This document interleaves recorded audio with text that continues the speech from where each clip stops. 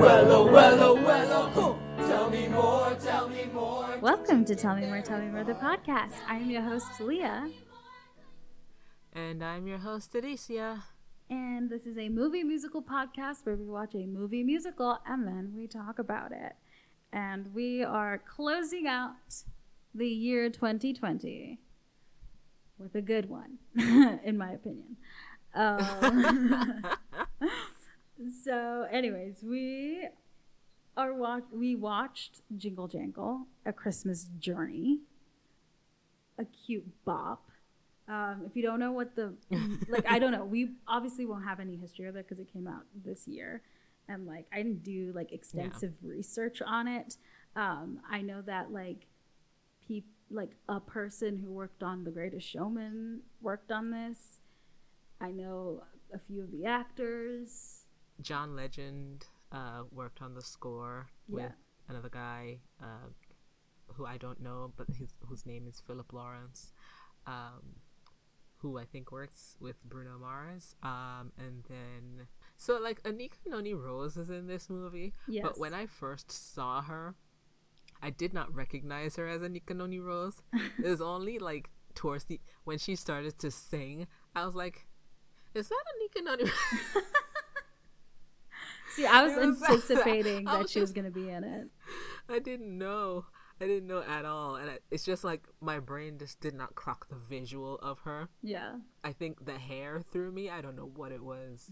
But yeah, as soon as she opened her mouth to sing, I was like, Tanika. I love that. Felicia Rashad's in this.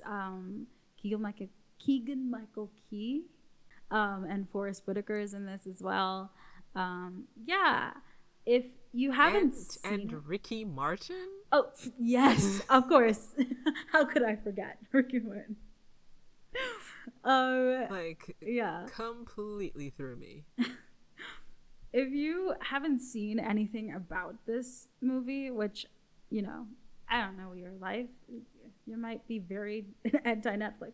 I would describe it as a mainly black casted period piece set in a steampunk version of the future scenes in the Disney movie Meet the Robinsons, mashed up with The Greatest Showman and that one Imaginarium Emporium movie with Natalie Portman in it or something. Mr. Megoriums. Yes, that. It is that is how I would describe it. I feel like that's an accurate description. Yeah, it's not bad. But of course, it hinges on the fact that you know any of these references that I threw at you. This is true. It's called Jingle Jangle, which made me think of the Riverdale drug. That was named after the Archie song. Anyways, Netflix. I don't. Riverdale is lost on me. It's fine. I mean, we watched that one musical episode together, so yes, we maybe did, they may have mentioned. Anyway, this is not Riverdale talk. It is. Tell Me More, the podcast. We were watching a musical, and then we talk about it. And the musical that we watched was Jingle Jangle. So let's get into it. Okay, so this movie came out this year, so there's not much else. But so we open the film on a young girl. She's watching the flames, and there seems to be something akin to fairies dancing in the flames. A boy who I assume is her brother comes to get her and doesn't see anything within the flames, implying that it's some kind of magic that only children who believe in tales will see, which is not an uncommon trope, but we actually find out that it's a bit important to the entire plot of the movie. Yes. And then Felicia Rashad appears, and she is the no, listen, she appeared. I went into this movie not knowing a single actor that was going to appear. Right. Like I watched nothing. So when she appeared, I was like, ah.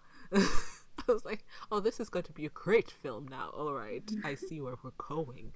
So she appears. She is the grandmother to these two children, and she sees that the young girl is looking a bit down, having spoken with her brother and realizing that maybe she's the one in the wrong for seeing what shouldn't be in the fire and seeing this, the grandmother then decides to tell them a bedtime story, and the boy wants one that I don't remember what it is, but she decides to tell them a different story. Oh, it was The Night Before Christmas was the one that he wanted. She begins to tell them the story of Jeronicus Jangle, and the book that she reveals, Jingle Jangle,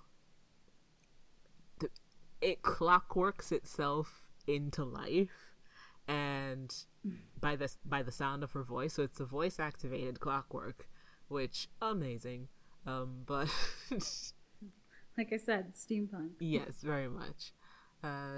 It opens up as she's telling the story, and we have these little figurine characters that appear kind of like a pop-up, but if a pop-up were better. She's telling the story of Jeronicus Jangle, who is this great inventor of toys and things, not sort of like if Willy Wonka did not make chocolate, but instead made toys.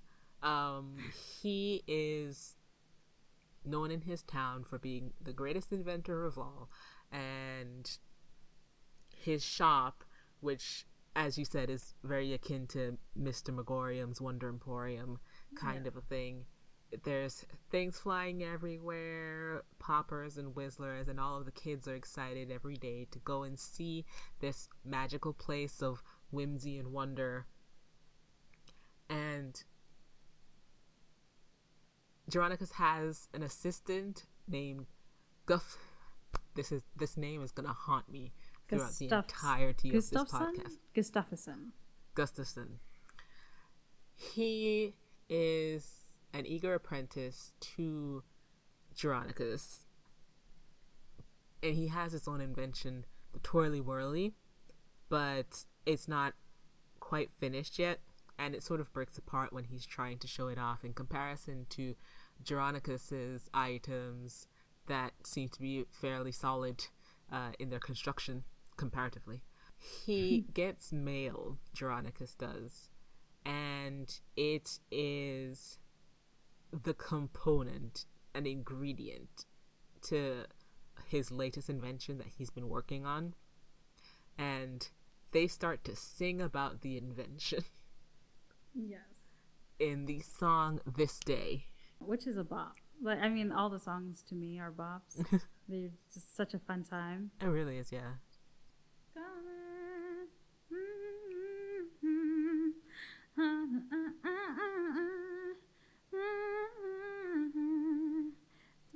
Yeah. Anyway, like the moment you hear it, I immediately got the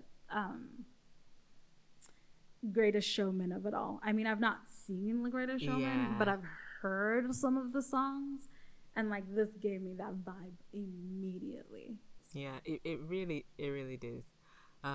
My only qualm with that song is at the end, I fully expected a higher harmony to happen that just did not. And when you listen to it, tell me if you understand what I mean, because it just didn't happen. And I was like, is it because it was too predictable? You just left it out? I was denied the satisfaction that I expected. Please. Please. No, but you just... Anyway. The song was good, regardless. Yes. Still. So, Jeronicus, I forgot to mention, has a wife, Joanne, and a daughter, Jessica. They all participate in singing about the wonderful component that's going to change their lives. I don't know, the celebration of it as like it's gonna change our lives forever. I'm like, you're already successful. I don't know if they like painted it as that like they're struggling a little bit, but there's potential, and then this thing came in, I'd be like, sure. But people are already singing the praises of this man, so I'm like, where are the stakes?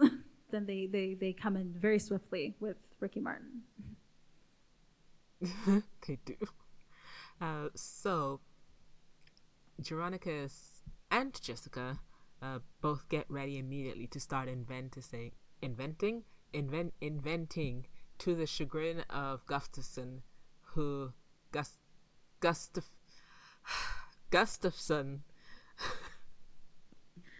Gussie, who desperately wants. I'm not calling him Gussie. I'm going to get his name right. I don't care what I have to do. I will get his name right. Gustafson, who desperately wants Jeronicus to help him with the Twirly Whirly, even though Jeronicus has given him advice on what to do. I don't know why Gustafson hasn't applied the things that Jeronicus said to do. Still, I think he just doesn't get wants. Because even later when when we flash forward into what will be the present, there's a line somewhere where he's still like trying to figure that out. So I think it's just him not knowing how to do it. Fair enough. Yeah. Jeronicus does seem to be very in his head about a lot of things. We see more of that later on when he's older, but as he is now, I think he just gets terribly excited and hyper focuses on a thing, and then he's gonna deal with it when it comes around. And this was not the time for Twirly Whirly. It was time for Final Ingredient, and nothing could take up that space. So they both get ready to start inventing, Jeronicus and Jessica, and we see for the first time the bit of scientific magic that is a through line throughout this movie, where the symbols and the mathematics of it is just meant to symbolize, I think, his creative process as he's going through. But then it's also sort of like a tangible thing, because it seems later on Journey can also see the same things, but Jeronicus has lost the ability to. So and then I'm not sure how real it is if they're like tapping into a different plane, and it's just like they can see these things because they believe in them, or they see these things because it's an actual like part of their brain that they can access. Like, I don't know what it is, but I think maybe it's a combination. Like it is clearly genetic. Even though it seems to have skipped a generation, it's clearly genetic. So I would say there is some form of like biological component to it, and that it is a part of them, but also in order it doesn't to seem to access it, they need to believe in it. I that's how I sort of processed it. I don't think it is that it skipped a generation. I think that Jessica had the potential to see it. I think it was a thing that you can acquire and learn. I think it's something that you have innate. And I think with the death of her mother and the fact that Jeronicus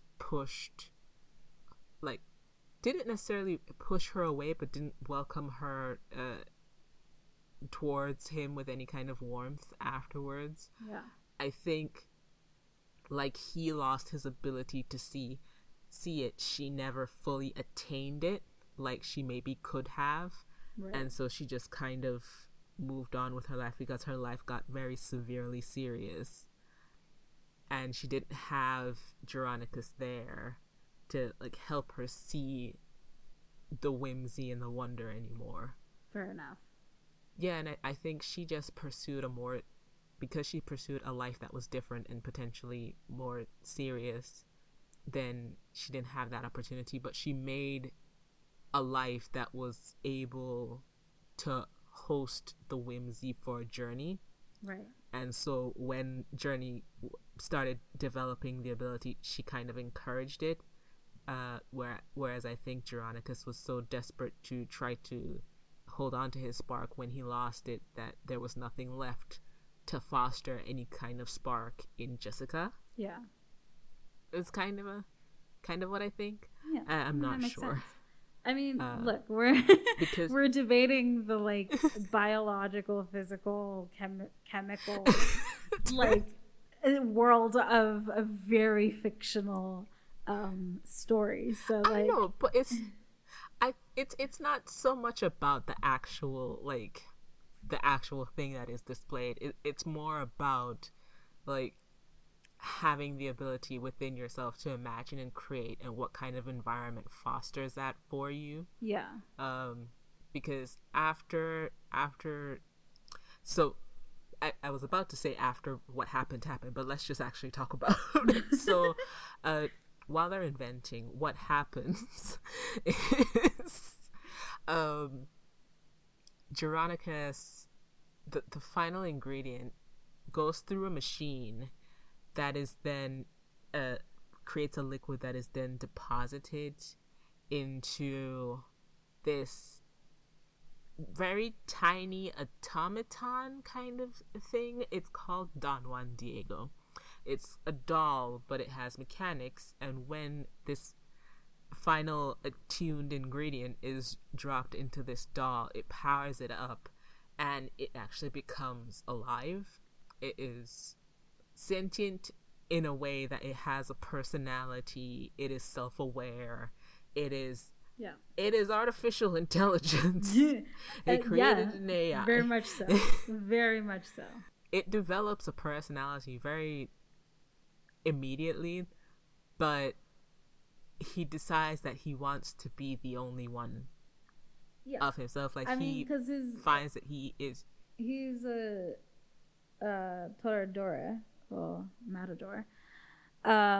He has like the doll itself, and it has like this big like personality of like, when bulls see me, they slay themselves because of how amazing I am. He says something along those lines, and he's got like this big like huge ass fucking ego, and he's like, look at me, I'm amazing. And like the second that he's told that like, oh, you're great and you're gonna be mass produced and all these kids will have you, he's like, oh, wait a minute, no, I am special, I would like to remain that way, thank you so much. Like, he immediately is opposed to it, and then you're like, aha, the villain. Like, immediately there is conflict. This was too happy already. The family leave, essentially, which I can understand why, because they trust Gustafsson, but what they should have realized was that they could not trust Diego. So, Gustafsson, to be fair, he's a fucking doll. I wouldn't have been terrified. I wouldn't have been like threatened either. I would have been like, yeah, whatever. He's got an ego, but he's also a fucking doll, so we're good. I know, but the thing is, they introduced another intelligent creature into that situation. Yeah. It's just like Gustafsson. Gustafsson won't do anything to their detriment on his own. Sure. And initially, when he's left alone with Diego, he's vehemently against anything that Diego is saying. And what Diego is saying is that because Geronicus essentially leaves him behind, he's not so integral to their unit, that he could be potentially a great inventor if he decides to do what is necessary. And Gustafson isn't paying attention to him.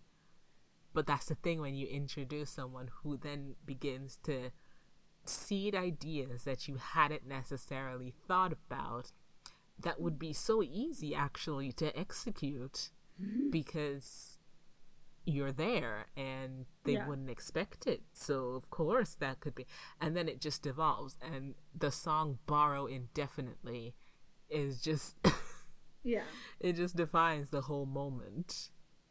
Borrow indefinitely. I don't know why that makes me laugh, but it did tickle me. But yeah, it is a thing of like already like the Don Juan or whatever, is it Diego Don Juan, right? Don Juan Diego. Yeah, he like tapped in immediately into the unappreciatedness of Gustafson, and so of Gussie, and so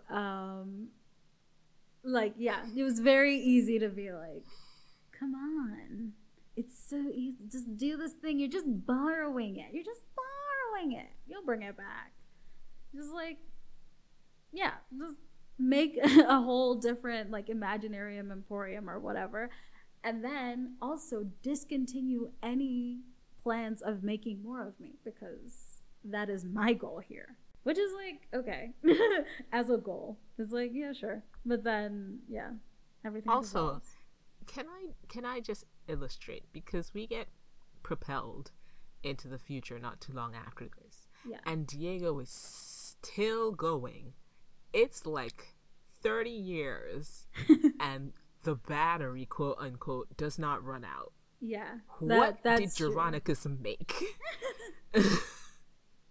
You're right. Yeah. That elixir of life, it was literal life, I think. It was literally the breath of life. Much. Gustafson executes Diego's plan. Jeronicus returns. Did we make clear what the plan was? In that it was to take the book and like all of the plans and shit, all the blueprints. We have now. and then he left with all of them, and sad times for the people. I can't remember their surname. The Jangles? The Jangles. So Jeronicus returns not too long. I'm not too sure how much time passes, but it's enough time for Diego and Gustafson to abscond with his book of inventions, all his future plans, and Jeronicus is heartbroken. Just the thought that such a thing would happen. I think Gustafson was his most trusted apprentice, and Jeronicus had actually returned to share some food with Gustafson, so it's just the entire moment just flips on its head, and he's out in the street shouting for Gustafson, but he's absconded, and the police so there was no proof that it happened. Yes. And that's why the police don't. But I'm just like, do they not have handwriting analysis? But I guess Diego did say like half of the work in there was his, as in Gustafson. Yeah. I think Jeronicus probably had Gustafson writing the notes as well. So yeah, I don't know. But still, like, I mean, even in that case though, like,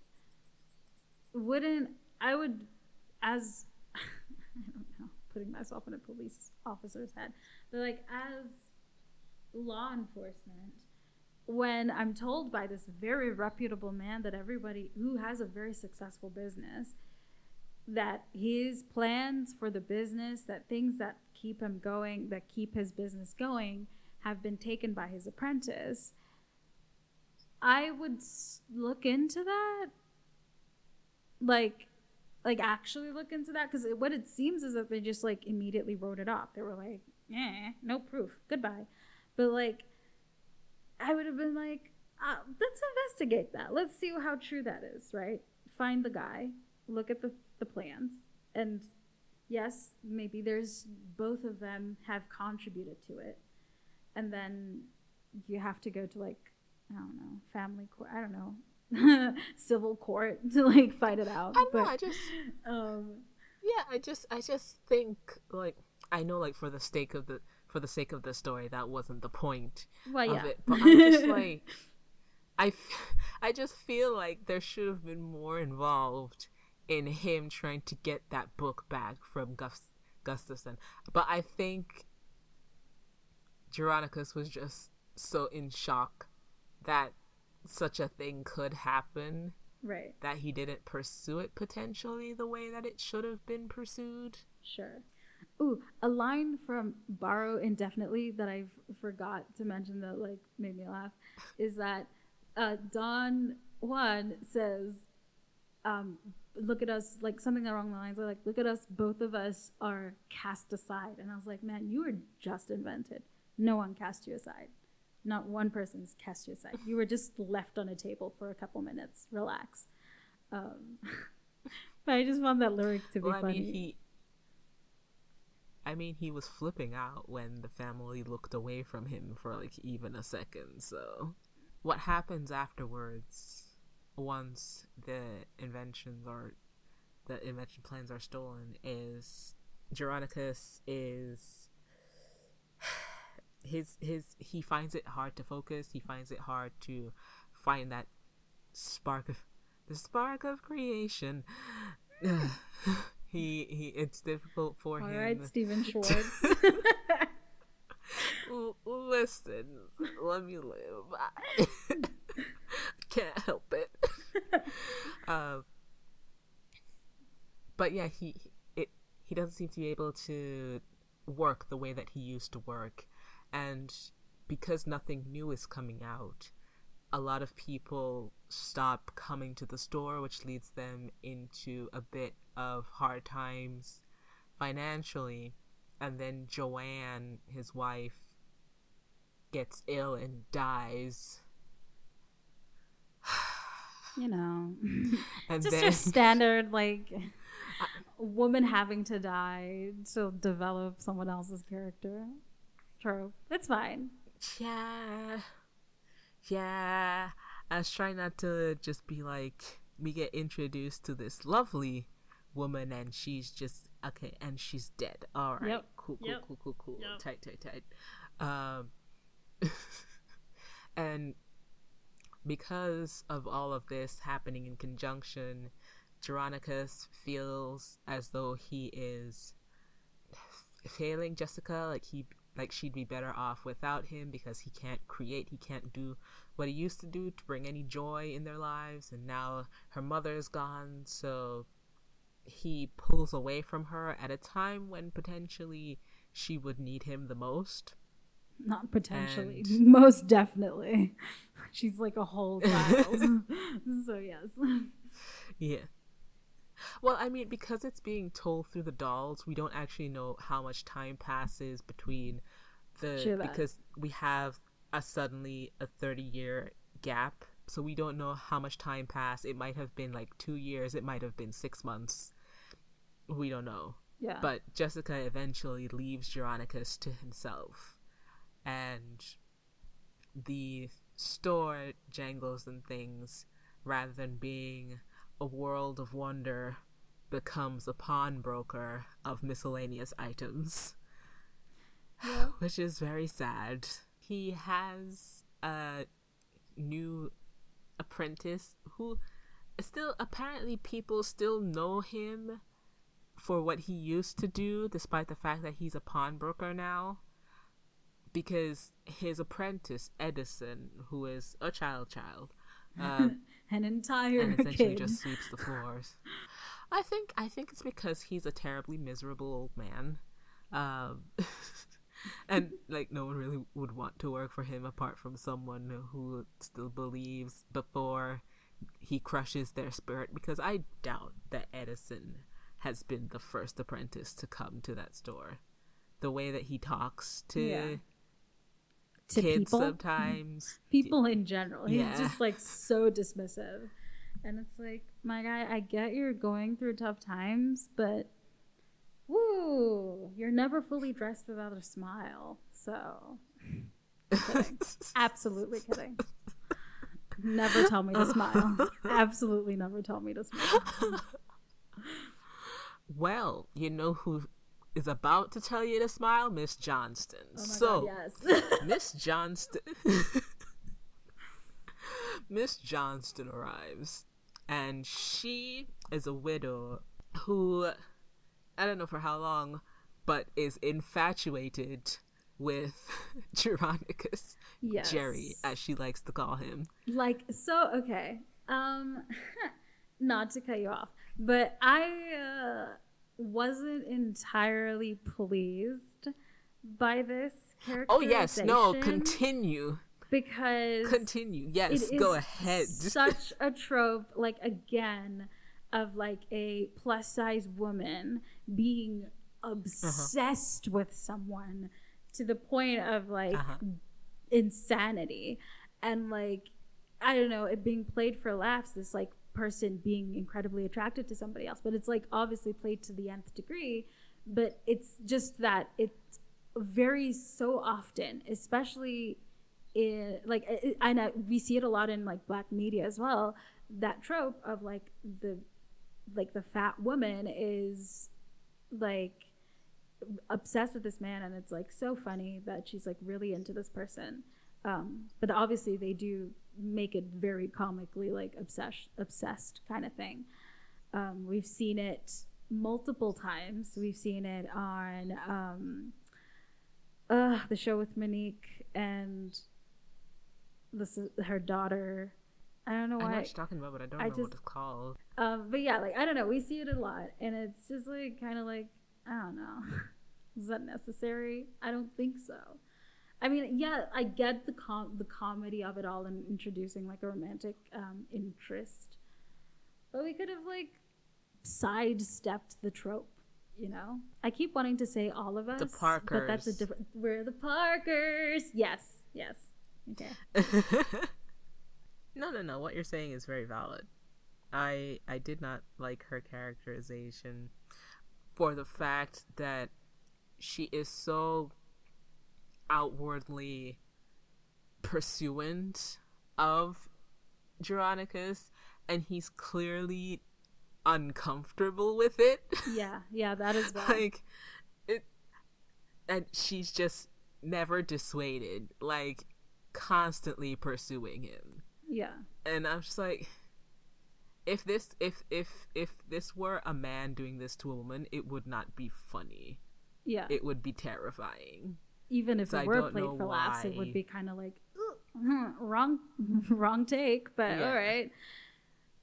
Yeah. And I'm not saying it's because it's probably because this kind of thing doesn't happen, and it's seen as less predatory and more comedic, like you said, because haha, look at this big woman, as opposed to wow, this big scary man, you know. Yeah. But still, if she wasn't so aggressively going after Geronicus, I think I would like her more. Also because that's the only aspect of her personality that we really get to see outside of anything else.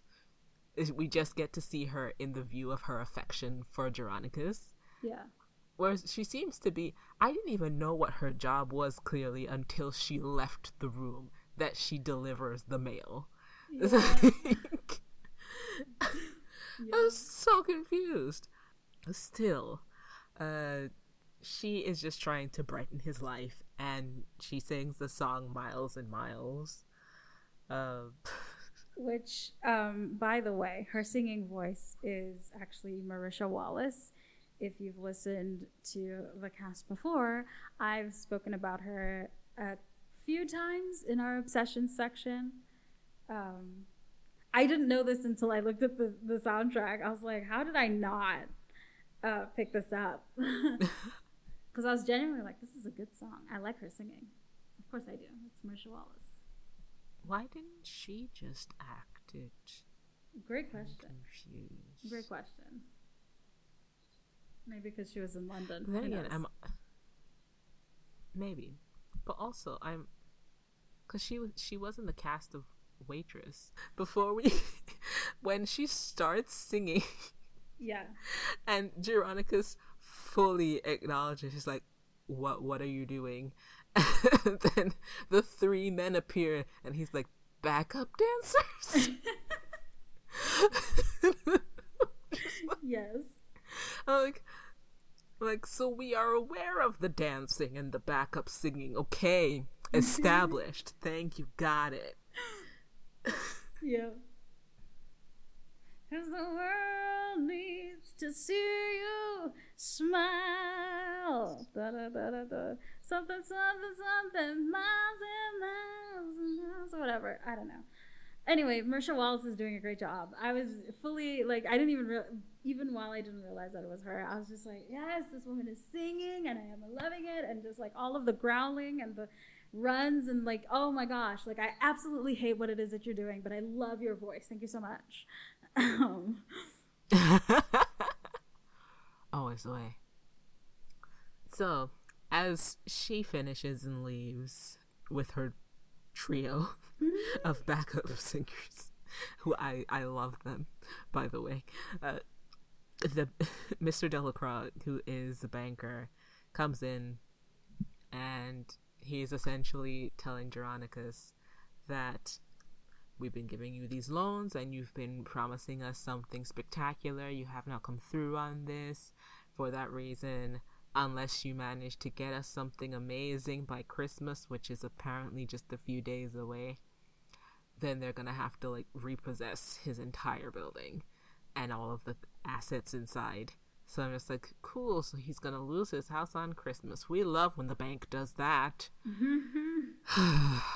But also the second time we've come across this plot device or this plot point this Christmas. Like, what is going on at Netflix? And this is they're like, yes, take the business away. That is conflict. I mean, it is, but like, what's going on?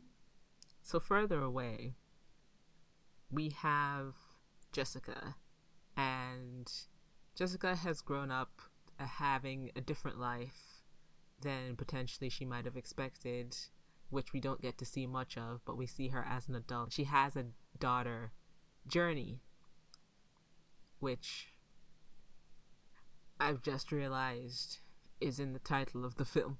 Oh yeah. Christmas Journey. That's why I don't know if it was audible, but the way that I said journey to begin with was in allude to like that. Like it's about the girl. Also, her voice is so sweet. It's so sweet. Journey is the granddaughter of Veronicas, the daughter of Jessica, and she is a shut-in who likes to measure and invent things, and she is the daughter of her grandfather.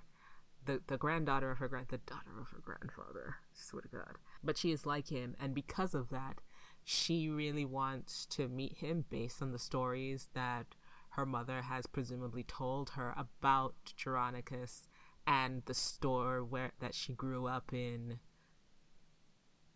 And a letter arrives, which we later find out is written by Journey to Jessica from Veronicas. This is when I These realized J that all names. of their names were J, by the way. I was like, oh, Journey, Jessica, and Joanne at the beginning as well. A letter arrives from Veronicas telling Jessica that he would like to get to know Journey, and the narration in the background was saying that Jessica would never go to the to the shop unless they were invited. And so with this invitation, she gives permission for Journey to go on a journey to meet her grandfather. And she gets to the town and she is immediately excited. She runs out. I don't know how she knows where to go. I forgot to sing it. Oh, right. Not the only the one. bit where Sorry. she's like, in the bit where she's doing her little calculations. I was like, what is the word? She's in the middle of doing her little calculations. Okay. I know there's some place out there, and until the day is done, I'm gonna go and find it, so I'm not the only one. Yes, she knows where to go, but upon arrival, she realizes that Geronicus isn't there and finds him in the square buying a single egg. And upon meeting her, she introduces herself as his granddaughter, and he just is like, my granddaughter's name starts with is a J-U,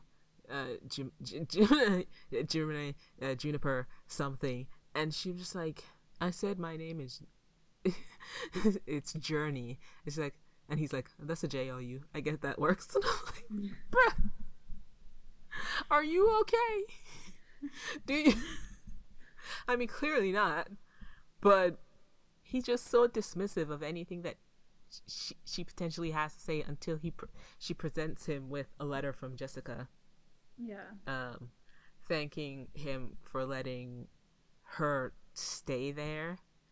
And he's listening to the letter, but he's so dismissive of her, he doesn't catch the fact that Jessica is thanking him for a thing that he never did.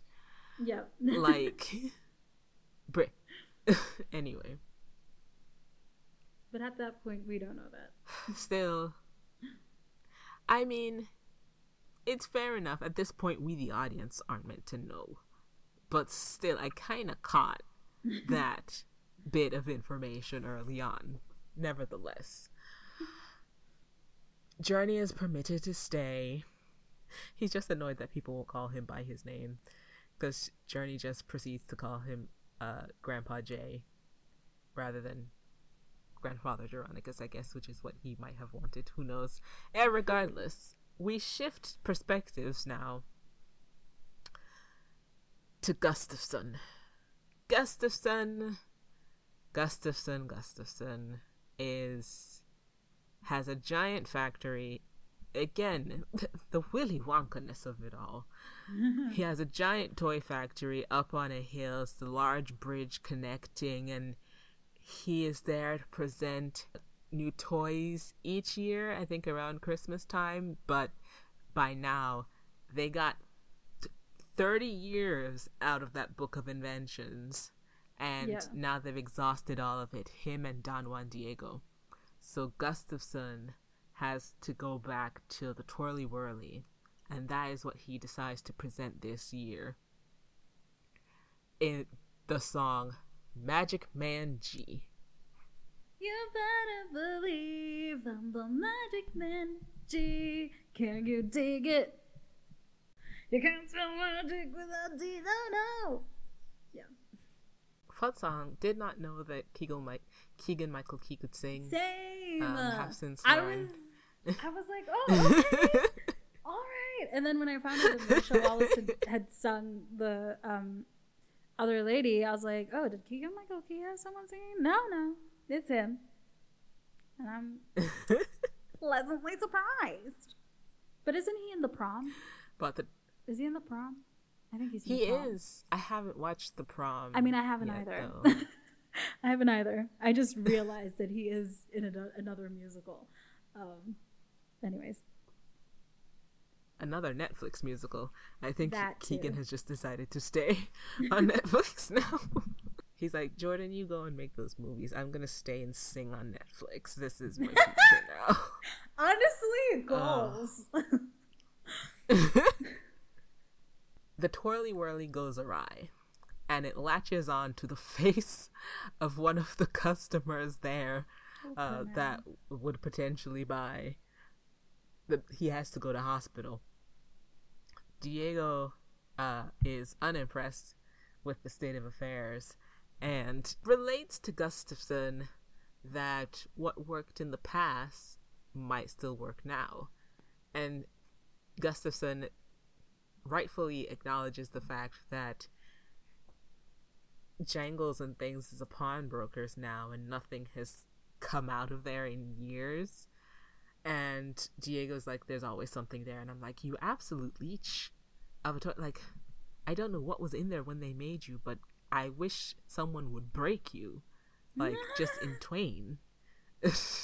Like, he's the size of your hand. No, I'm just like, he's the size of your hand. Yeah. And yet he's in charge, essentially. I mean, okay, I understand how he's in charge, because he persuaded this man that, like, together they could rule the world, kind of thing.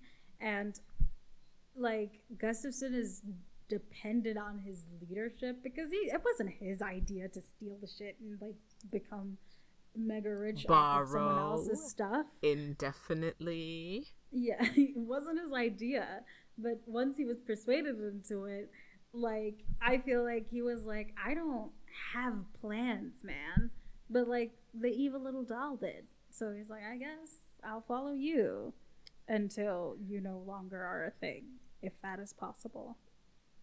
Back in the workshop, Journey is still trying to get to know Jeronicus, and sees him working on something potentially new.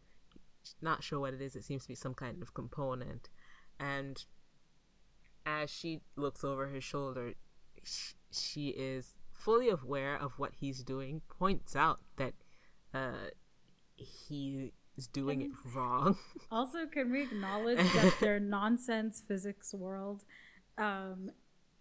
like uses terms like possible and spectacular and whatever as literal scientific words. The circumference of spectacular. Yeah.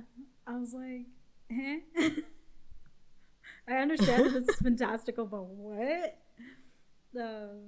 Yeah, I thought it was funny.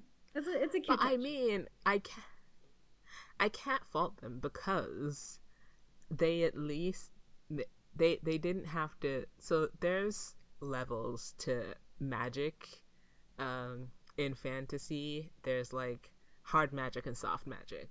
And hard magic is very much like, okay, everything has rules and established things and everything, you have to like work at it. And then soft magic is like, there are fairies. How do they work? They just kind of are there, and like there's magic in the ether. So this kind of threads the line in between where they have some established rules, but because this is a movie, we don't delve too much into the magic because it's not really the point of it. It kind of is a part of it, but it's not the main focus. Yeah. So we just kind of like pseudoscience magic it. Yeah. It's fine. Don't worry about it. Just know that there are some rules that they seem to be aware of. Yeah. And there's math involved. Yeah. It is during this moment that it is revealed that Jessica can see the math magic. Journey. The math. I'm gonna call it. Did I say Jessica again? I swear to God. All of these J names. Journey can see the math magic, and Jeronicus can't, because he lost the ability because he doesn't fully believe that he can see it. I think is the thing. He just doesn't believe in himself anymore, and it's denying him access to the kind of like when you're depressed and you can't access the part of you that is creative, even though it sometimes fuels your creativity. It just doesn't. Anyway, that is personal. That is that is the TikTok of like, I don't want to take my medication, I'll lose my sparkle, and then like the sparkle is like just lying in bed for like hours on end. And I'm like, ooh, I relate to this. This is not. Anyways. But we find out after Jeronicus leaves that the thing that he's working on is a little robot, which I'm so confused about because he made like a palm-sized automaton. Yeah. So I don't see why it would be terribly difficult for him to, but regardless, you know, it doesn't matter. It's not, I think it's more the fact that the creature that he's working on right now is a creation of Jessica's. I think that's why. The creation being the Buddy 3000, which is a little robot that is meant to be powered somehow, and Journey realizes that it is Jessica's because her name. Oh, I forgot. So when Journey first arrived, Jeronicus made her sign a contract. Oh yeah.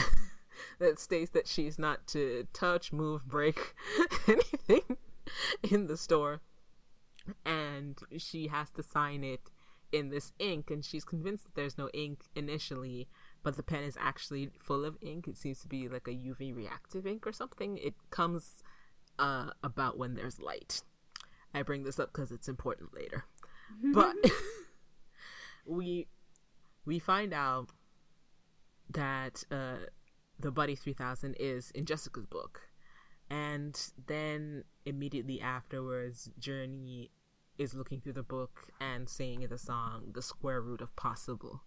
Okay, so in one of my classes, I find it really funny that two of my teachers were urging me to watch the movies that we ended up covering. So not the teacher that was like, you have to watch Christmas on the Square because it's absolutely bad and it's amazing that we can watch it, yada yada. Different teacher showed us this song in class, and like contextless, we have no idea what's going on. And so the clip ends, and one of the people in my class is like, it's cute, but the square root of impossible is me. What is that lyric? And they're like, no, it makes sense in context of the show. And I'm like, I mean, it does, having watched it, but also still a slightly dumb lyric. I mean, it's smart but dumb.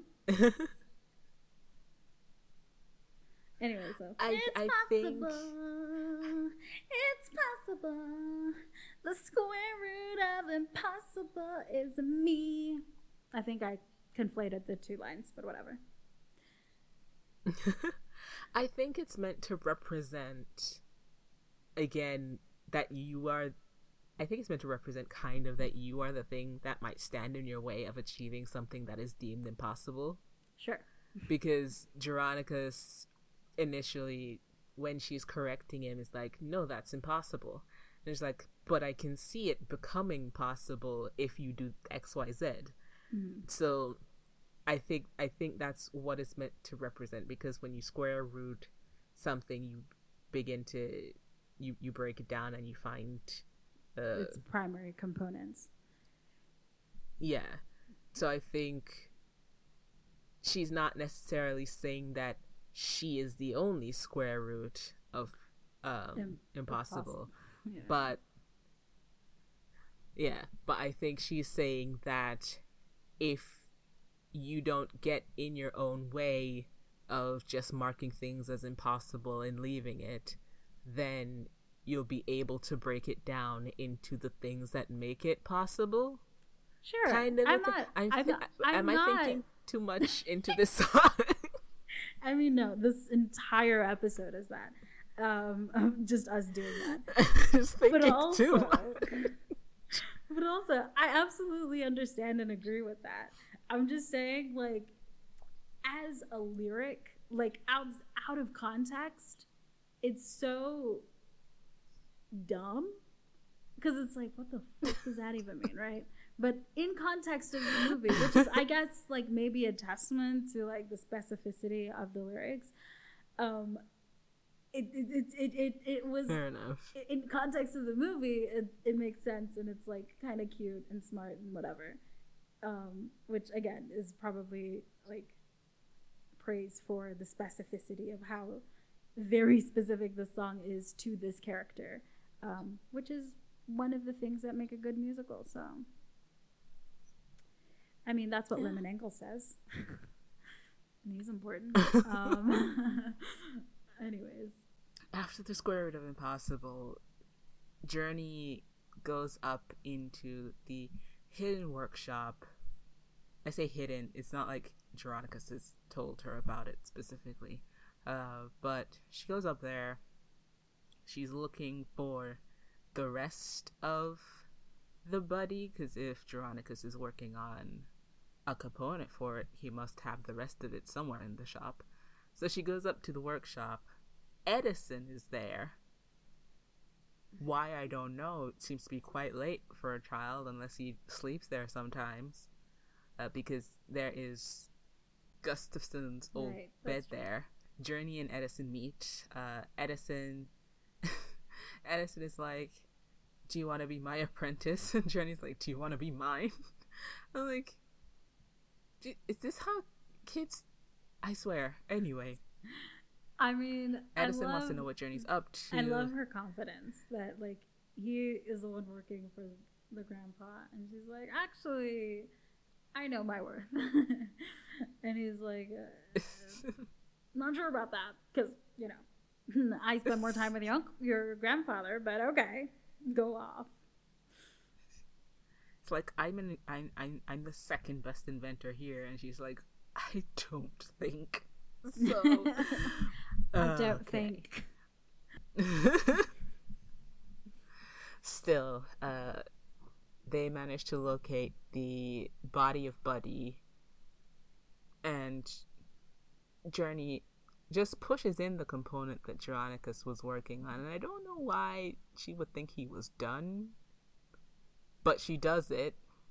Nothing happens for a moment, and then Buddy sparks to life. It begins to glow in the chest area, which is the heart component, I guess, and it's alive.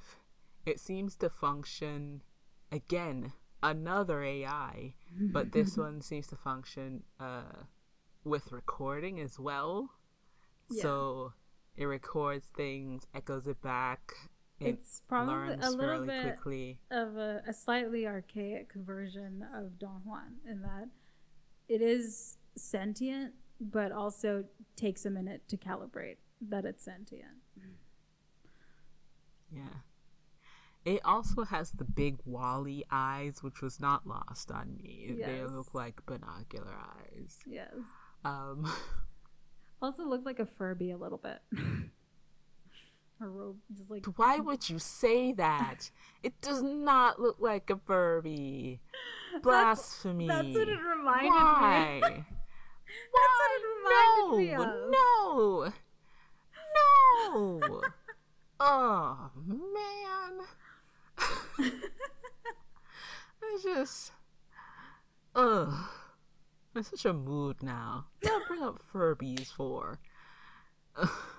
Sorry, did not know that it was the toy that should not be named, but I don't have an issue with them. It's just now my brain is trying to mash them together and it won't stop. So that's just gonna be what it is now. But yes, Buddy illuminates. And they're like, "Yeah, what's up? I'm Buddy." And they're like, "Oh my gosh, you work!" Yeah, it does and then work. They start flying. What's the point? Yeah, like they get so excited about the potential of Buddy. The Buddy supercharges and begins to float, and can also propel other people to float as well. Yep. Because I would understand if the creation itself begins to float, but the fact that, like Tinkerbell, Buddy can just make people fly, but minus the fairy dust. Yeah. So... But you do have to believe in it. With the kids floating around the... Oh, yes, I do believe in fairies. I do. Oh, wait, no, that brings them back to life when they're dead. That's not... But still, you believe in the thing, and the thing also comes to life, and then it can fly. And also helps you fly. Yes. Okay. Yes. Good. This is good. So, the kids are floating around the workshop with the buddy, and who else is watching but Gustafson and Diego, proving Diego's point that there is something in there that is worthy of stealing. Yes. The kids are floating around, and Veronicus begins to approach, and Buddy just says, "Less belief," which I initially thought was him telling the kids to believe less so they could get down, but I think it was him detecting the black hole that is Veronicus approaching. Yes. And being like, "Too little belief, it's in the negative, it is sucking it out of me, going down, ship going down." Veronicus arrives, and the kids are trying to tell him that Buddy works, but he refuses to believe it because it would not fit into the scope of what he knows, and it's all just imagination. It doesn't apply to the real. And Journey gets upset and gets sent off to bed. Edison gets sent home, even after saying it really does work. And Buddy gets another blanket put over him as Veronica sings over and over as he starts to think about the past and things that he did wrong and wishes that he could have back. Over and over and over again. And then he laments. Initially, with the shots that they chose to use, I thought that Gustafson was still watching them. Right. But then again, it wouldn't matter even if he was, because I doubt they can hear from how far away they are. After which, we next see Journey, I think it is next. She is sitting on some steps outside of the building, and Gustafson appears, and Journey immediately clocks who he is. I'm pretty sure her mother has told her about him. Honestly, I love how smart what he did. they've made her, and like, oh god, Yeah, that's like one thing that I absolutely love about this, is that she is incredibly smart and like very quick to understand what a situation is the minute it starts, and she's just like headstrong, and I'm like, yes girl, go off. Because like, yeah, Gustafson comes and he's like, hey little girl, not like the wolf, but like more like but like the wolf. Yeah, no, like no. the wolf. Yes, go with that analogy. He is like the wolf. Go ahead. He's not trying to eat her or anything, but he's still trying to derive from a little girl what he wants, so. Sure. Yeah. And he's just like, are there things going on in there? And she's like, no, it's simply a pawn shop, my guy. And he's like, yeah, but like it's it used to be a very big imaginary place. And she's like, I don't know what to tell you. All we do is sell other people's shit. And she's like, anyway, gotta go. I love it. Also, he grabs her just for a second, and I'm just like, don't you boy, dare. if you don't, you're gonna get arrested. Like, I will come through the screen and arrest you. Just wait. But he doesn't get what he wants from Journey. So he ends up trying again later on when Journey and Veronicus have left. But before that, we do get a very nice scene where Miss Johnston is there as well. Yeah. Initially, because She has, Veronicus is this, trying to mistletoe, and she's like trying to kiss him or whatever. She's like, oh my gosh, look at this, where did it come from? Oh my goodness. I mean, those aren't the words, but like might as well be. And then he gets like attacked might as well be. by a snowball, and he's like, what the fuck? And it's Journey. She's like, let's have some fun. and it turns into like a dance battle, like an Afrobeats like dance battle snow fight thing, and it's so cute. Um, all the dancing, I love it so much. Oh man, I love musicals. No one in the scene is actually singing this. And also, I think it's like an existing song that they pulled into Yeah, they just made a remix of it. into the yeah, but still, it is the scene that I saw initially on TikTok, like when Jingle Jangle was like they were like, oh my god, this is perfect. This is look at this, like, and these kids are like dancing. It's like this is the perfect combination. Look at those costumes with this dancing. Yeah. But yeah, it is the first moment where we see Geronicus having any bit of fun, like actual fun, like letting himself we relax. can presume Meanwhile, since 30 sinister years ago. Sinister things are happening elsewhere where we don't see much of what happens, but we see that Gustafson enters the shop while Edison is there, and then there's nothing until Journey and Geronicus come back. She finds I think she's left to clean, because they're continuing to pack up things in preparation for the store closing, because Geronicus is very much of the opinion that Buddy doesn't work and there's nothing spectacular to give the bank, so they're closing. But she spots Edison's glasses on the floor and goes up to the workshop looking for him, finds him tied up, and realizes through Edison's babbling that Gustafson was there, and Edison tried to show off because Gustafson said things about Geronicus not being great and showed Buddy, and Gustafson took Buddy. So the two of them decide that they have to get idiot boy. like he's so proud of a man who I think said he was no inventor. Yeah. Like the day before. And I'm just like, this is why loyal you to only a fault, have babe. apprentices so young.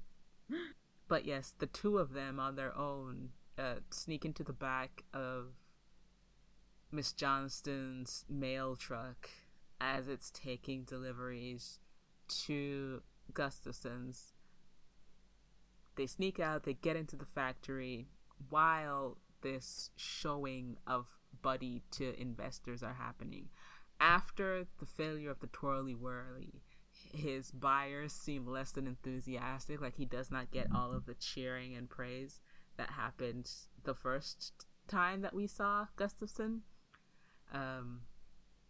So he goes to present Buddy, and Buddy doesn't work.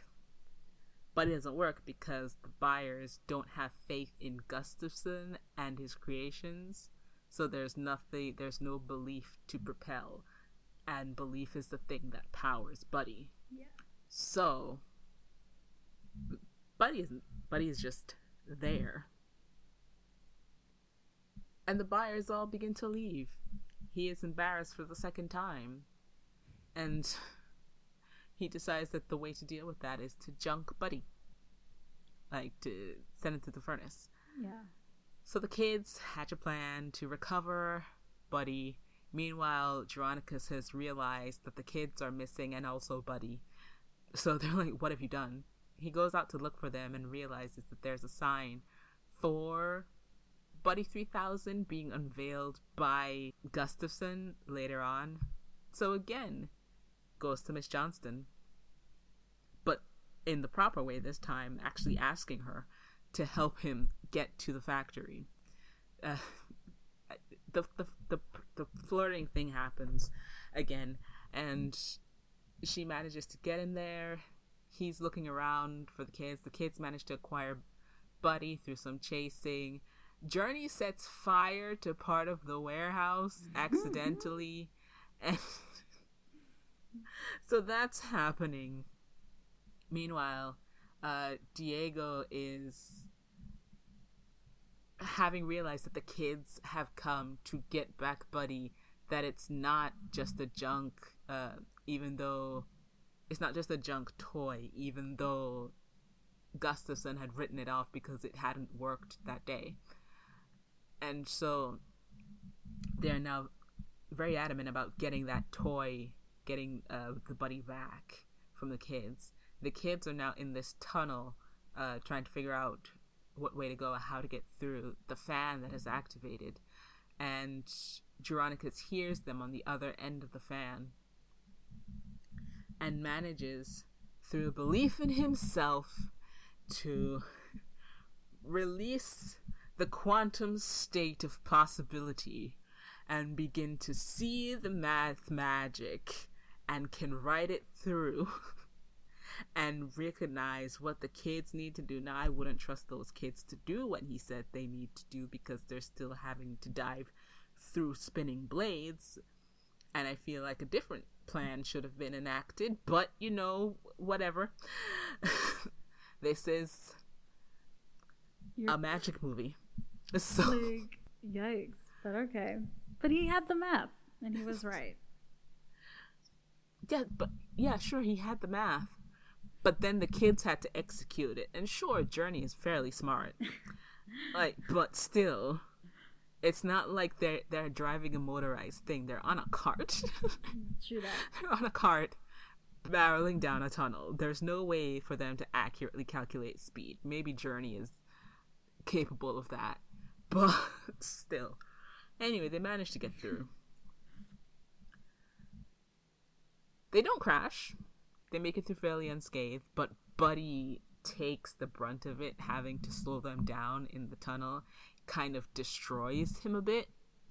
And so when they get out of the building and take off back to the shop rather, and they unload Buddy, Buddy is in pieces. Buddy is wrecked and destroyed, and Journey reveals to Gervonicus that she was the one that wrote the letter. Yeah, it's just after all of this happens. To her mother.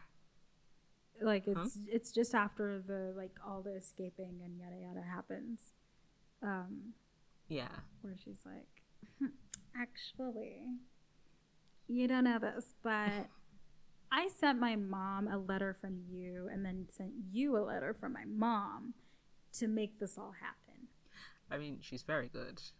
She's very good. Very smart.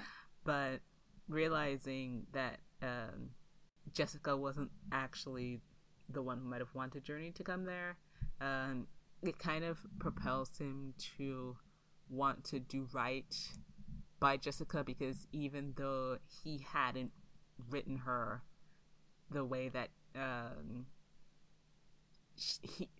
he had expected, she, even though the letter was fake, was still willing to hear from him and even abide by his potential wish to meet Journey, which kind of clicked in his brain, the idea that maybe the fact that I thought that she didn't want to hear from me was fabricated. So now he just wants to work hard because this is a creature that, according to him, doesn't work, but Journey is in love with and was the brainchild of Jessica. So he really just wants to make it work. On the other side, we have Jessica, who is getting ready to make the trip down to wherever the shop is. And she's singing the other side of making it work, where she doesn't think their relationship is potentially going to work. But they sing Make It Work. Work again. It's good. It's like a nice, like, driving dramatic song. Like, he's like, I'm gonna make this, like, robot work again thing, and she's like, I'm gonna make this relationship work again. It's really great. And then Anika riffs for the gods at the end. But still, Jessica enters the shop while Jeronicus is still working on Buddy, and she is a little standoffish and like held within herself. She doesn't approach him closely. She's wringing her hands, and she says that she's here to take Journey home early because she fully expects that Jeronicus would have tired of her by now. And he almost let it slip that he wasn't the one that wrote the letter, but instead he switches it to revealing how much he never expected that Journey would be so delightful to have around, and that she was great, and all of that. And Jessica is glad and acknowledges that they had a good time, but is still kind of holding within herself maybe things that she's wanted to say. And it isn't until he begins to apologize that she lets it out. That, like, what is he apologizing for? For not being there for her, for not writing her at all. And he's like, I wanted to write you, I just thought you wouldn't want to hear from me. And then and he she doesn't opens a believe him cupboard. until he opens the cabinet. Yeah. And Jesus like, just, Christ. Like, letters upon letters upon letters slide out. Like a whole fucking ocean wave. When he says, just like floods all the way out. When he says, I thought of you every day, he really meant it. Like 30 years worth of letters in that cabinet. Yeah. It's like, pack it up, Jesus. Noah. But that is a Notebook reference. And he seems to know everything that he wrote, because he just picks one at random, and she takes it from him, and he's mouthing along the words that she's reading. So it means that he put great thought into the thing that he was writing. Like, he probably thought about it for days and days and days, and every word meant enough that he remembers what he wrote. Yeah. And I'm just like, bruh, you're friends with the mail lady. Like, she should have just stole one of them from you. Jesus Christ. Although I wonder if that's like a deeper connection, like all of his unsent letters, and then his standoffish relationship with the postal. Again, that's reading way too much into it. Actually, let me stop. So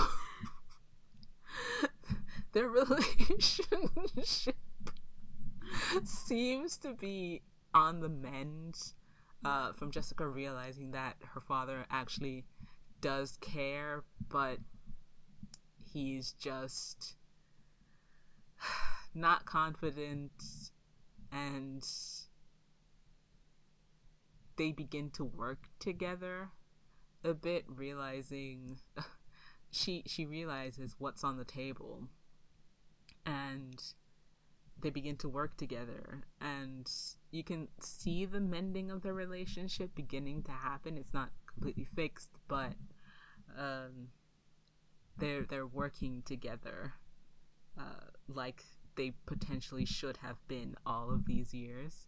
Yeah. And by morning, which Jessica says that it's if he would want them, then they would spend the evening or maybe spend Christmas there with him, and he's happy for that to happen.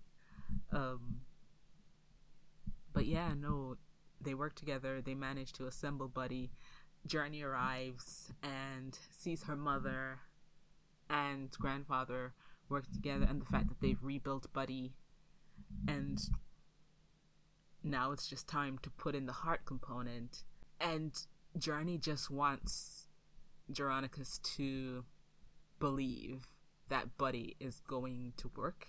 Buddy turns on, Buddy works, and then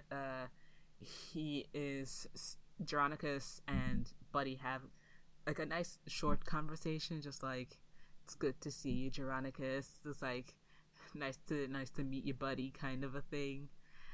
And then there's a commotion, and we go out to see that Gustafson is there with the police and Diego, apparently, and they're there to arrest Geronicus for stealing Buddy, because Gustafson has the designs for Buddy, and it proves that it's his work and all of that stuff. And Journey's like, no. Actually, it's like our plans, and I can prove it. And then she goes to reveal the magic ink thing that, like, she had written her grandfather's name on the plan. Is like, see, this proves that it was his. Yeah. And I mean, I guess, like, how else would Gustafson be in possession of something of those plans with that name on it, like in the magic ink? I guess.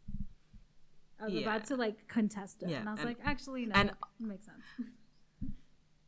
Yeah, no, and also, how would she know that they're there? Yeah, that's specifically. Yeah.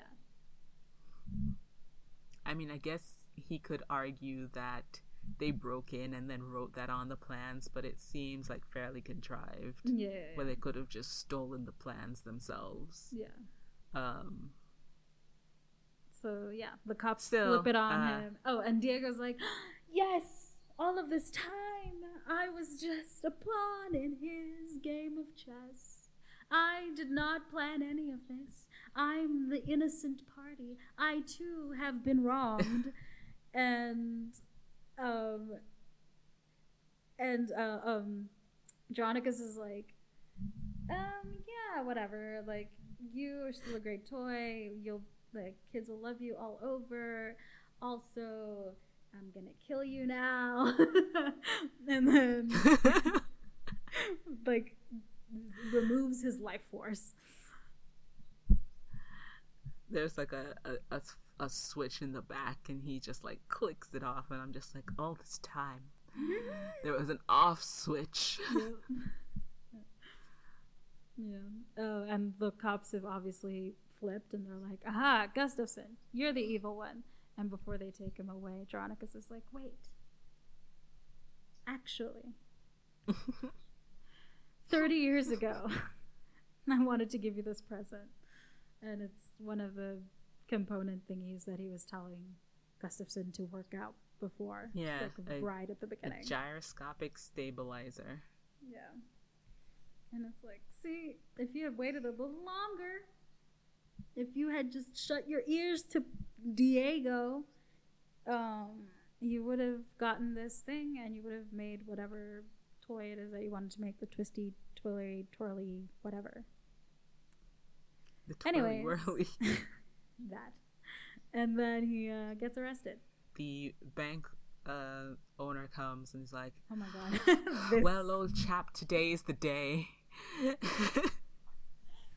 And Buddy just appears, just floats down, and is just like, and the bank owner is just like, what is this? It's like, but I promised you something spectacular, yes, amazing, yes. It's like, and he's like, we'll give you all the money forever, goodbye. And I was like, no, that's not how that works. That's so funny. He's just like, aha, you will never lack for funding. And it's like, I mean, he had potential before. Like, what's to say he will not, like, he after this he won't go back to, like, not being able to think of something.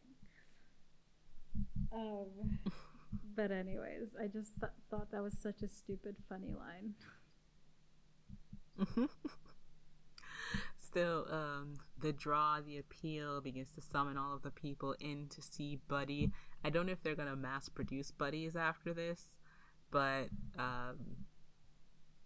everyone comes in to see Buddy. The belief propels Geronicus to float up with Buddy.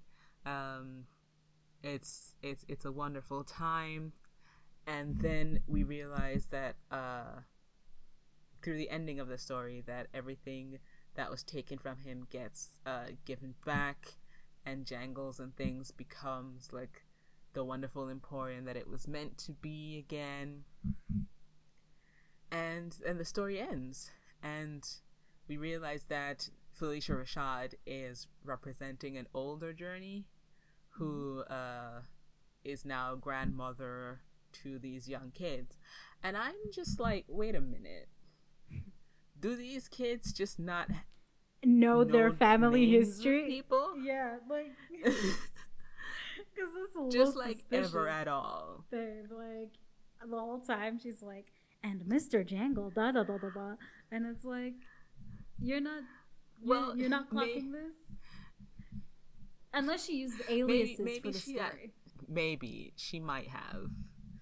It would make sense, but then it doesn't make sense because there is as the kids look out of the window, there's this like giant factory with a J on it, and they're like, is this Geronicus's factory now? And I'm just like so clearly where you been? There's a toy maker with a giant J up on this hill, and I'm guessing you've never seen them before. Are they like floating in an airship? Like, what is happening right now?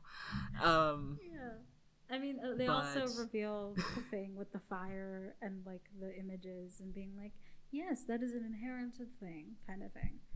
And she's like, oh, cool. And the great grandson or whatever is like, so that means Geronicus is our great great grandfather. And I'm like, babe, because like also I just maybe like, I don't know, maybe when she got married she changed her name. Fine, but she's telling the history of her family, right? Have like parts of that story at some point must have made it to them. You know what I mean? Like she told her daughter, and then her daughter or son, or we're not told what parent it is. Well, no, that's not true, because she said in the beginning that she's never told this story to anyone. But so why? She did not tell. She did not tell either her son or daughter. Whoever she gave birth to that gave her grandchildren, she did not tell them this story. Maybe she didn't need to. Maybe it was just like, I don't know. Anyway, it's just like, well, here's some family history. And then she unveils Buddy and they look at the factory and they're like, oh, that factory that's obviously been there since y'all arrived there if you don't live there. You didn't look out the window once? But anyway, they're like, that's the factory. And then they fly to it. And then the movie ends. And then there's like a credits scene thing made up of the book montage thing that's like telling but it's like initially I wasn't like watching it because I just thought, oh, they're just like reusing some of the book models in the credits, and I was just like, oh wait, no, they're telling what's happened after. Right, okay, let me just go back and listen to this song again. But no, then the movie's over. It is. I actually forgot to mention the thing that I mentioned earlier only because I wanted to mention it at the end, is that at some point towards the end, Geronicus has mistletoe. And it was like, I'm not ready to be loved, let's kiss, and then kisses her. I mean, those aren't his words, but you know, that's what it symbolizes. It's the essence of what happens. Yeah. And it happens again, which is why I mentioned it in the beginning, because I was like, they brought that back for no reason. I mean, for a reason, I guess. Whatever. Anyway, let us get into our ratings. So, starting with music and choreography as we do, I enjoyed the music. There was never really an issue with any of the songs for me. There weren't that many. So, slim pickings. Like, even though this movie was 2 hours, there were like, let me see, how many songs were there? 1, 2, 3, 4, 5, Nine? 6, 7, 8. There are 8 songs, and then a 9th one that's a reprise, and a 10th one that's not sung by anyone. So, it's a small number of songs. Yeah. But I enjoyed all of them. Choreography I also enjoyed. They really do, when you watch the movie, you'll know what I mean when I say they really like this step thing that they're doing a lot, where they like stomp the ground just in front of them, just a little bit, and run in place. They enjoyed doing that. And I don't know who the choreographer was, Wait, but they I need to decided find that out. they liked Let's see if I can find out. they enjoy that move very much. Oh, wow. It's just the thing that I noticed. It didn't detract from my enjoyment of the choreography. I just noticed it in like every big number that they did. There would always be like a little run in place preceded by stomping the ground just in front of them. Yeah, no, for music and choreography, I think I am going to give it let me see, like a solid 4. Yeah, a solid 4.25 Diego dolls. Okay. Yeah, I enjoyed a lot of the songs, man. They're just like fun to listen to. And the people singing them sound amazing. And, you know, like I didn't have like major issues either with any of the songs. I would say so if I did. But like, yeah, it's just like a fun time. It's great to know that Keegan Michael Key can sing. Yeah, I'm like, as I'm talking, I'm trying to find the choreographer, and I can't see them being credited on IMDb, which I'm not super happy with, but whatever. Anyways, yeah, it was a good time musically, and the choreography was fun.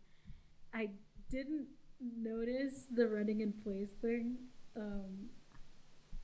I did. That's really funny to me because it's like a standard like musical theater thing to just like have that one thing that everyone can definitely do, like a box square, a box step, you know, or marching on One Day More, you know. Anyways, Yeah. all of that being said, yeah, man. 4.25 Diego sounds like a good number to me. Okay. Next is story. It had one, and I say this because if you've been listening to us, you know there are some that try and they do not succeed in having one.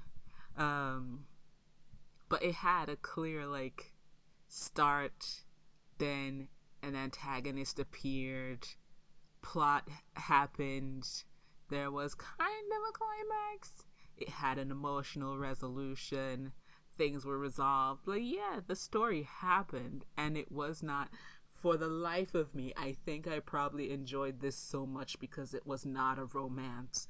There was no romance to be seen apart from what was played like as a side. Yeah. It was a side, you know, and I can deal with that. I love it when there are stories about other things. Please, God, give me more. I beg of you. But it was a story about, you know, the relationship between the grandfather and the daughter. And yes, they had the trope where the mother died to feel the pain of a man who then had to resolve his grumpy nature by establishing the love for the other women in his life. Yes, that happened, sure, I understand. But, you know, it doesn't happen very often. And I just like it when it does, okay? It's fair. So, I will say for story, was it terribly unpredictable? No. Did I know it was gonna have a happier resolution? Yes. Did I still enjoy it? Yes. So I'll give it I'm gonna stick with 4.25. Yeah, 4.25 books of invention. Wow. Okay. Yeah, man. The story was engaging. I was never bored. I loved the character of Journey and how she was written. She wasn't like, and like, there's sometimes a tendency to write like precocious girls as very annoying and like know-it-all-y and like, you know, just like painting like smart girls as like a bad thing. I didn't feel any of that with Journey. Like, you know, she was confident and capable, but like also not and that wasn't like portrayed in any way as like a negative thing in any way, and I really appreciate that. Yeah, you know, they did have a couple tropes that I was like, wish we didn't have to do this. But overall, I did enjoy the story quite a lot. And I will give it 4 invention books. Also, I can't find a choreographer per se, but I found someone who's credited as I can't find it anymore. Like choreographer, assistant director, or something like that.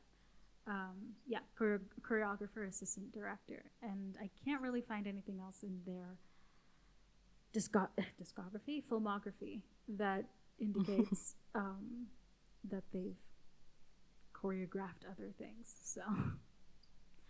So we can't go back in their filmography and be like, this is just a thing that they like to do. Anyways, yes, for invention. Fair enough. Okay. And then overall enjoyment. I enjoyed myself. I mean, okay, so we're Black, and yes. It's not very often that we just get Black-centered stories that, how do I put this? Are just about and like the struggles of it. Yeah. But this wasn't about like there were struggles, but it wasn't related to them being Black. Yeah. For once it was related to like circumstances. It was related to circumstances that people can relate to in their own lives, kind of, no matter their skin color. And I appreciated that because it lets yourself engage a bit more in the elements of fantasy that are there. Like, it doesn't necessarily have to be bogged down by the reality. And it's not to say that reality can't be reflected in fictional tales, but it just gives you a minute to breathe and just enjoy what is meant to be something fun and whimsical and just there to be consumed, and not, even though we spent so much time, I primarily, overthinking several aspects of this movie, but it's not there necessarily for you to overthink about it. Yeah. It's just there to be enjoyed and just kind of accept it. And I liked that about the film. And again, this is not saying that films can't be centered around Blackness and not be fun and whimsical. But I appreciate the effort that they made to have a Black-centered film without a lot of trauma, because there's been so much trauma this year. Yeah. And I appreciate that primarily. Yeah. I really do. So I think overall enjoyment, I was thoroughly engaged with Journey's character, with Jeronicus's character, both of whom I kind of headcanon as autistic. which I will be happy to engage in a dialogue about. But still, I thoroughly enjoyed it, and would I watch it again? I don't watch things on repeat very often, but I wouldn't mind. Like, kind of how you kind of watch Nightmare Before Christmas fairly often. I would not mind watching this again, like, come next Christmas. Right. So, that is my stance. So I will give it, what is the number? 4. There's nothing but high ratings for this movie. I'm just 4. Yeah, no, 4.25. Yeah, it's 4.25 buddies. All right. I enjoyed it quite a lot. I enjoyed the characters. I enjoyed the songs. I enjoyed the story. It was, yeah, I also had that thought, that feeling of like, I love that there is a Black centered story that isn't based in real life trauma, which, like you said, is not necessarily a thing that doesn't need to be depicted or whatever, or shouldn't be depicted in media, but it is just nice to have something that is like a regular story that literally any race could have been injected into this, truly, because it's just a fun little fantasy magic toy romp for Christmas, you know. So I definitely had that feeling of like, oh, this is great. I love seeing all these Black people just like sing about making toys. It's great. And as a result, I will give it 4.25 buddies. So, yes, David E. Talbert, you gave us a cute little Christmas romp that I wouldn't mind watching again as well. Like, I would also, not immediately, obviously, but you know, like next year as well. I'll be like, hey, little cousin, want to watch this? Or whatever. And yeah, that's the end of the ratings bit. Okay. On this podcast, we are just obsessed.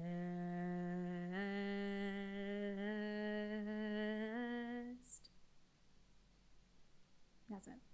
So, I cannot believe that this has happened. 2020 has been a wild ride.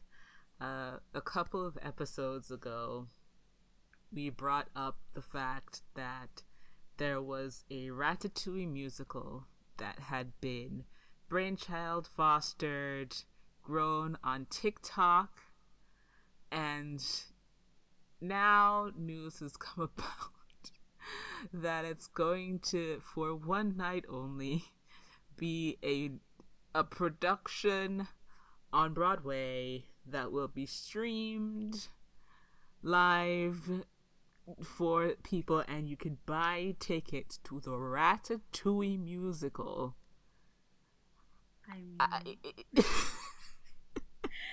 I mean, you know, here I was saying that Disney was about to send a bunch of cease and desists, but look at them. I don't know if Disney's at all involved, but look at Broadway being like, well, hey, I mean, they probably had to give permission. Probably. But yeah, I don't know. That's cute. I love that for us. I am so proud and tired at the same time.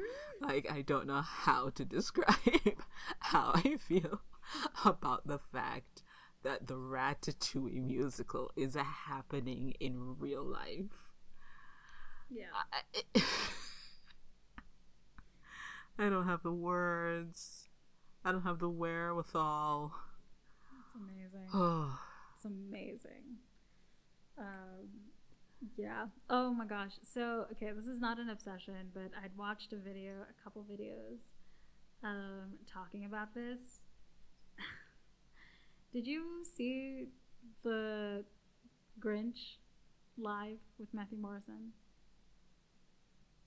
I did not. Ooh, there are some clips there that I don't know if it's representative necessarily of the show in its entirety, like given whatever circumstances, blah blah blah. But ooh, it's so awkward and cringy. Ooh, it's like Oh no. it's it's Matthew Morrison as Mr. Shoe playing the Grinch. It's like I don't know, there's this like some weird uncomfortable like sensuality imposed. He says that he took his like portrayal, like he based it on Joaquin Phoenix's The Joker, which is also like okay choices. But which is like fair. Make a bold What? choice because Why? like I don't know, But why? The Grinch is nothing akin to the Joker, not even in any portrayal. That's not the point of the Grinch. yeah, I know. What? I'm just saying, like, yeah, make big, very specific choices because obviously the all-time favorite Grinch is Jim Carrey, who you can't just Yeah. do an impression of because otherwise it's just like a bad impression of Jim Carrey and like who wants to see that. So I understand the choice of being like, I'm just gonna do this outlandish thing.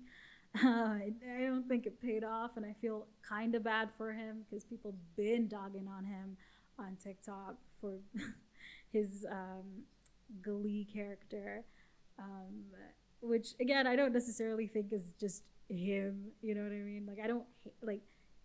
I'm not uncomfortable with his existence as much as I am with his character in Glee's existence, and apparently also his version of the Grinch. But yeah, so that happened. I'm sure you can find it somewhere and watch it. Yeah. I don't know if I want to. I also don't know if I want to because I haven't seen The Grinch the musical or heard any of its music before because I think it was a stage show previously to this. But I don't know, man. The definitive Grinch for me is the one with Taylor Momsen, you know. Pretty Reckless. We love it. Yeah. Anyways, the thing that I am very intrigued, bordering on obsessed with, is something called Broadway Murder Mysteries, or Bullets on Broadway. I mean, we all know I love a murder mystery. We all know. It sounds up your alley. It really does. Right? It's so great. It is happening on Wednesday, January 6th, 8 p.m. to 9:15 Eastern Standard Time.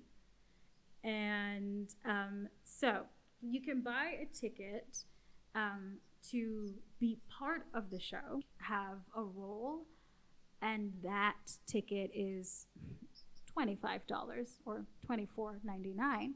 But you could just pay a ticket to be an offstage detective, so just solve the crime, and that is $6.99.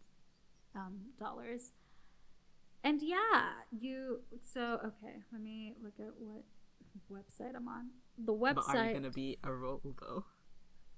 I don't know, man. I don't have money to be spending on a show as much as I want to. I know, but then you could say you were in a Broadway show. You're not wrong. I will contemplate. I know I'm not wrong. This is why I said the words. I will contemplate it and maybe like ask for the money for Christmas or something from my mom. But yeah, if you are interested in that, you can go to events.eventzilla.net/Broadway-murder-mystery, I think is the whole thing. But you could also just Google Bullets on Broadway or Broadway Murder Mystery, and you probably find it. But yeah, I thought this is a very fun and interesting concept that I really want to take part in, but I don't know if I have the financial backing to do so. But yeah, is that all? Ooh, actually, no. I have one more obsession. Oh, I have exactly one more obsession. I mentioned her before, Marisha Wallace. She does this thing on Wednesdays where she like does a live and like invites people on her live to sing with her or just sing to her live. And this past Wednesday, it happens every Wednesday, I think. And this past Wednesday, Leslie Odom Jr. was on it. And you can find, like, on her Instagram, Marisha Wallace, you can find the video of that live. And it's such a cool thing. I want to take part, but, like, I never remember to. Because also, I think she's in UK time, and she does, like, 8 o'clock UK time, which is 10 o'clock my time, but is also 3 o'clock Eastern Standard Time, which is when I'm usually taking a class. So I don't know. One of these days, man, one of these days, I will get on to sing with Marisha Wallace and sing with her. But yes, anyway, Leslie Odom Jr. was on this past Wednesday, and it was great. So I got to watch it back. But yeah, that brings us to the end of the show. Well, the episode, really.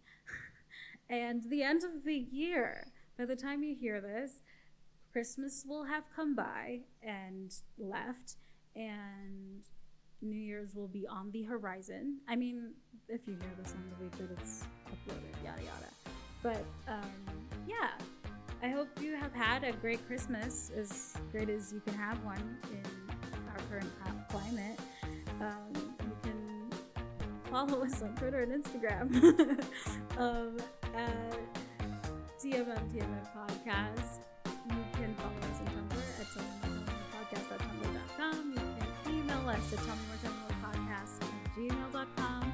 You can become a patron on our Patreon at patreon.com/TMM Podcast. And we do have a playlist on our Spotify.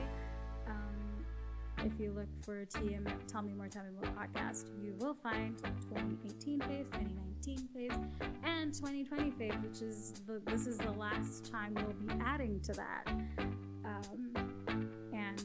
Yeah, I don't know. Goodbye, 2020, I guess.